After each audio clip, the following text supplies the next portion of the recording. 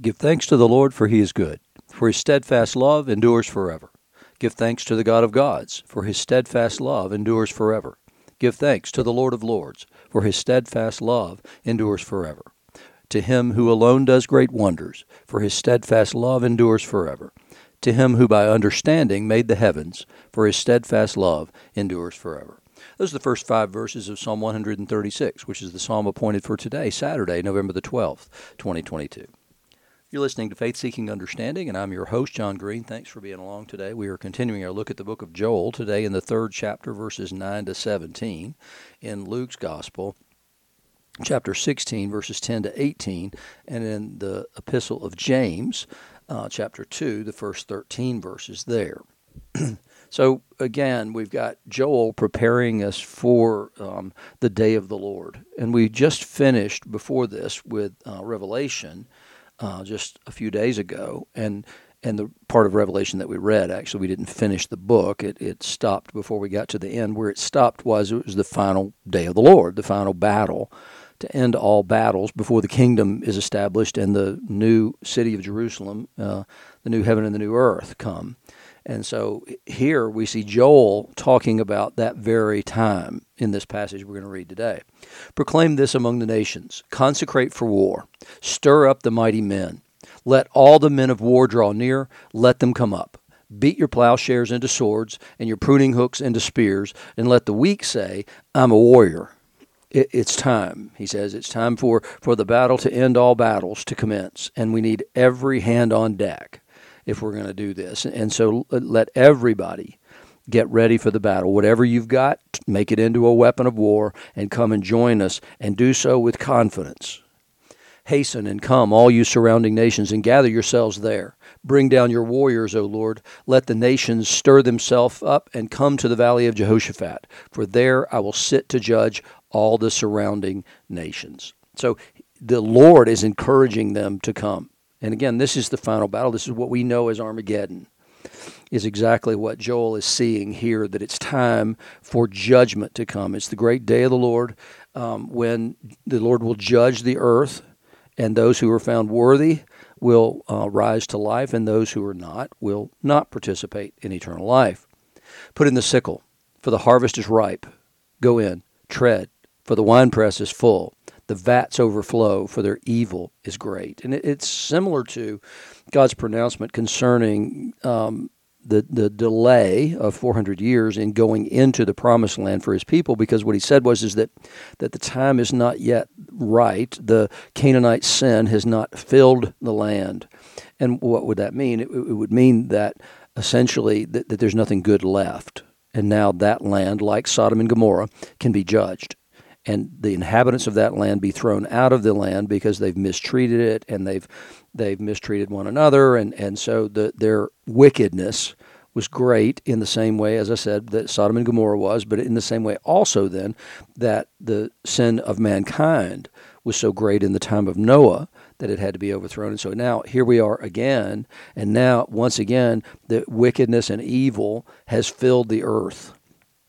He says multitudes in the valley of decision. So he sees all these people there, all these troops arrayed in what he calls here the valley of decision, which is also known as the valley of Jehoshaphat, and also known as Armageddon. For the day of the Lord is near in the valley of decision. The sun and the moon are darkened, and the stars withdraw their shining. We've already seen that very thing, and it's the same thing that we see in the book of the Revelation, that the sun and the moon are darkened, and the stars withdraw their shining. And so now everyone has gathered there, and there are those who oppose to the Lord, and there are those who are on the Lord's side. The Lord roars from Zion and utters his voice from Jerusalem. The heavens and the earth quake, but the Lord is a refuge to his people, a stronghold to the people of Israel. So you shall know that I am the Lord your God, who dwells in Zion, my holy mountain, and Jerusalem shall be holy, and strangers shall never again pass through it. So there's a proclamation and a declaration from the Lord that he will protect Zion and Jerusalem. That Joel sees this as an earthly kind of a kingdom. John, in the book of the Revelation, saw it as the New Jerusalem, where all nations would come and gather in that place, not just the people of Israel, but the true Israel. The true Israel being those who are of faith, who believe in the Son of God, and so then can come from all over to participate in the blessed life in the everlasting kingdom of God. In the gospel lesson, remember yesterday what we had is that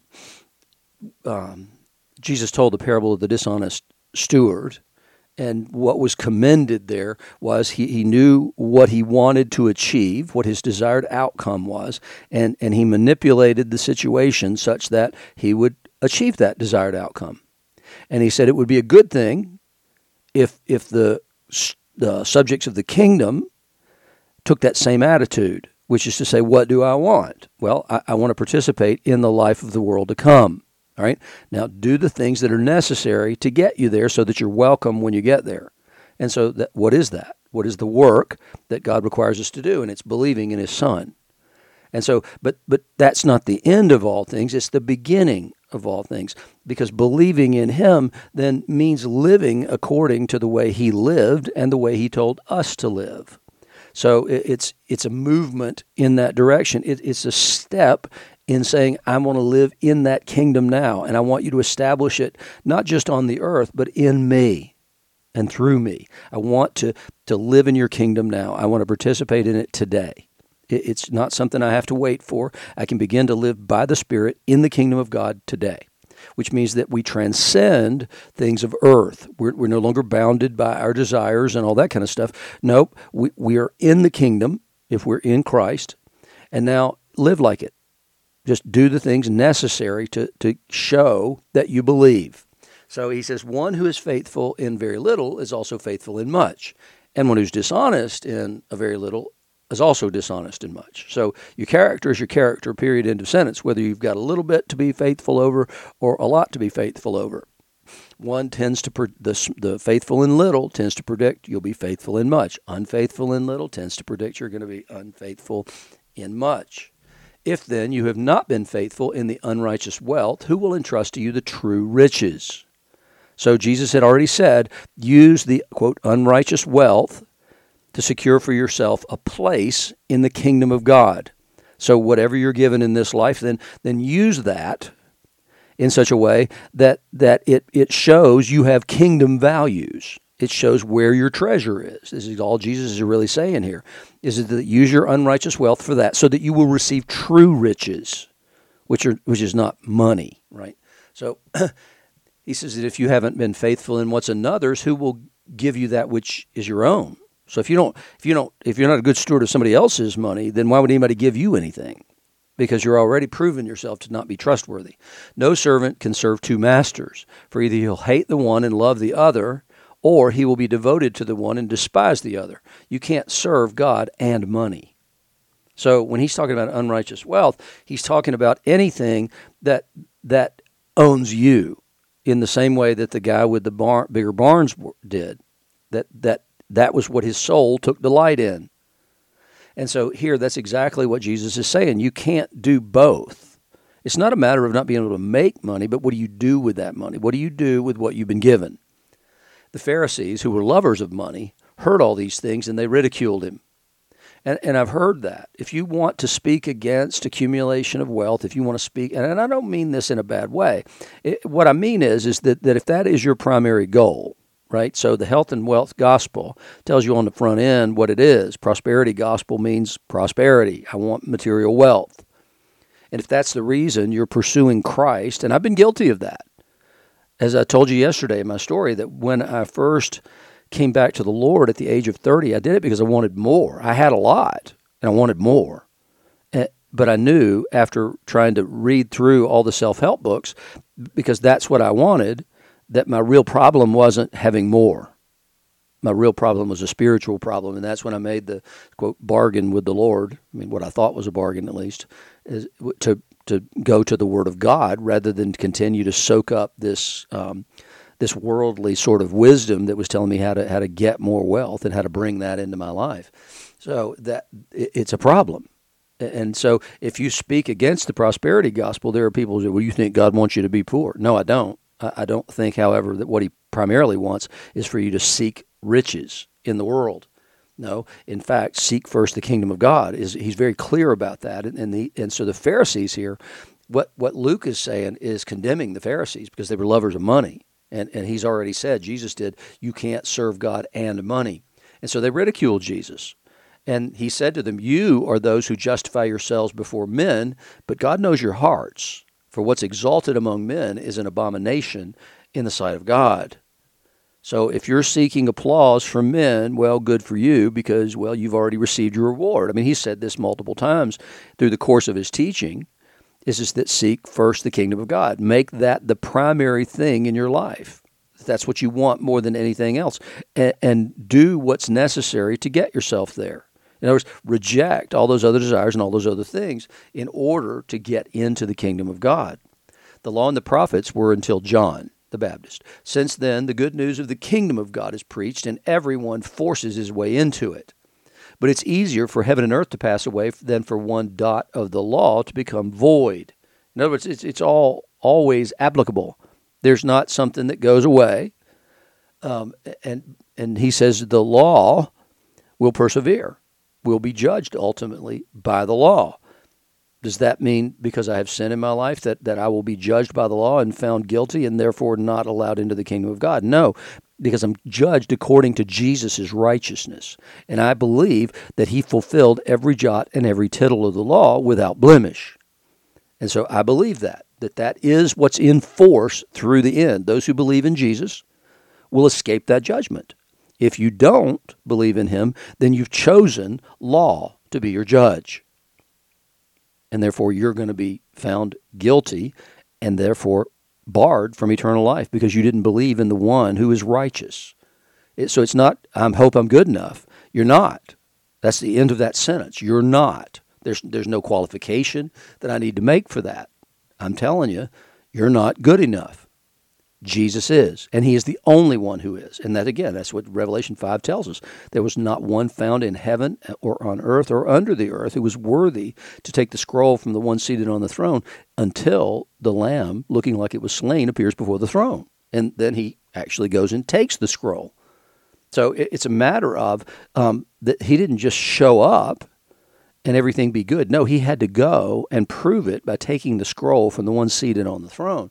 And so we know that he has fulfilled all righteousness, and so he is our only righteousness and our only hope, but he's more than enough. He says, everyone who divorces his wife and marries another commits adultery, and who marries a woman divorced from her husband commits adultery. So the bar, again, Jesus raises here is really, really high. And in the church, we have to, I think we need to take divorce more seriously. We can take it seriously for a minute whenever we're in the midst of something, but then we just kind of let go of it later. And I guess he's been long enough, or she's been long enough, whatever. And now, no, we need to take it seriously because what we need to do is take marriage seriously. And we need to say, you took vows before the Lord, and we're here to help you walk through the sin that's caused this rupture in your life, and we need to come alongside and help people. But we can only do that to the extent we're allowed to do that. So it's an important thing and an important ministry, I believe, in the church in order to do that.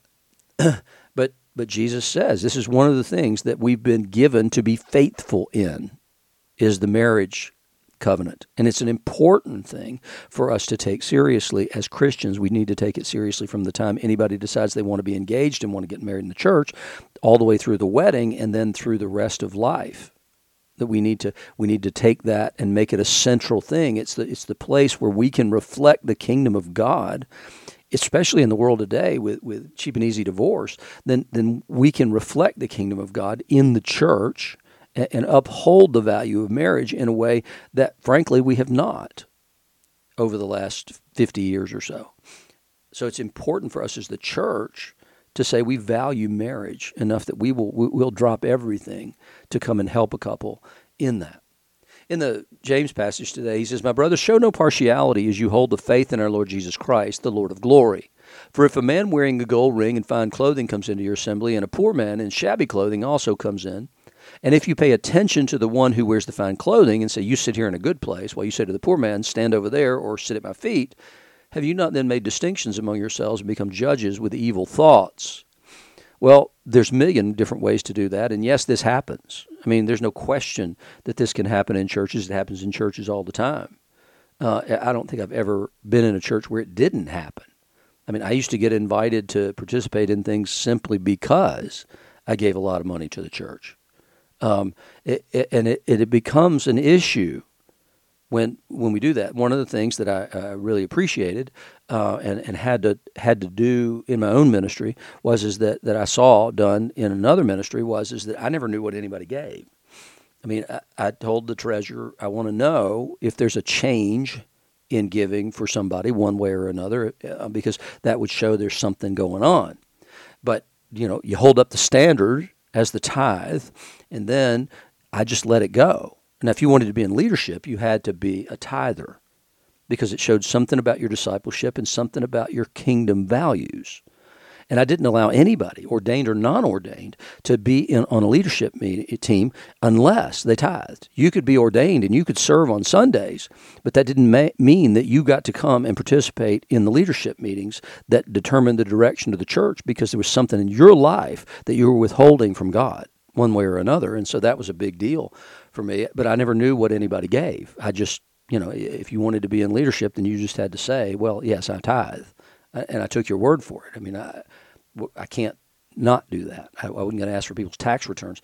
But I've seen it over and over again, and I've done it in my own life. There's no question I've done it in my own life. There's a human thing that wants to kind of kowtow to people that have a lot of money. Or the other side of it is sometimes people can despise the guy who has a lot of money and side with the poor in every case, and you can't do that. Neither one of those is right.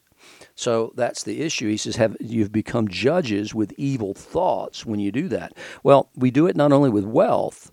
Nowadays, what we're being asked to do is to tell one group of people, that no, you've had your day, you've had your privilege, you need to deal with that, and you're bad. Your race is bad at some level. There's a profound problem in your race, and unfortunately for you, you're emblematic of that, and you represent that by virtue of being born that way. And we've done it in the opposite direction for a long time. And so pendulums swing, but the church should be a place where we say, that's not how it's going to work. It should have been that way prior to 1964 too, right? I mean, it shouldn't have been where we considered black people to be a lesser race. But the solution to that is not to say that white people are a lesser race or whatever. And so we can't make distinctions in the church. And Paul over and over and over again says there's no distinction.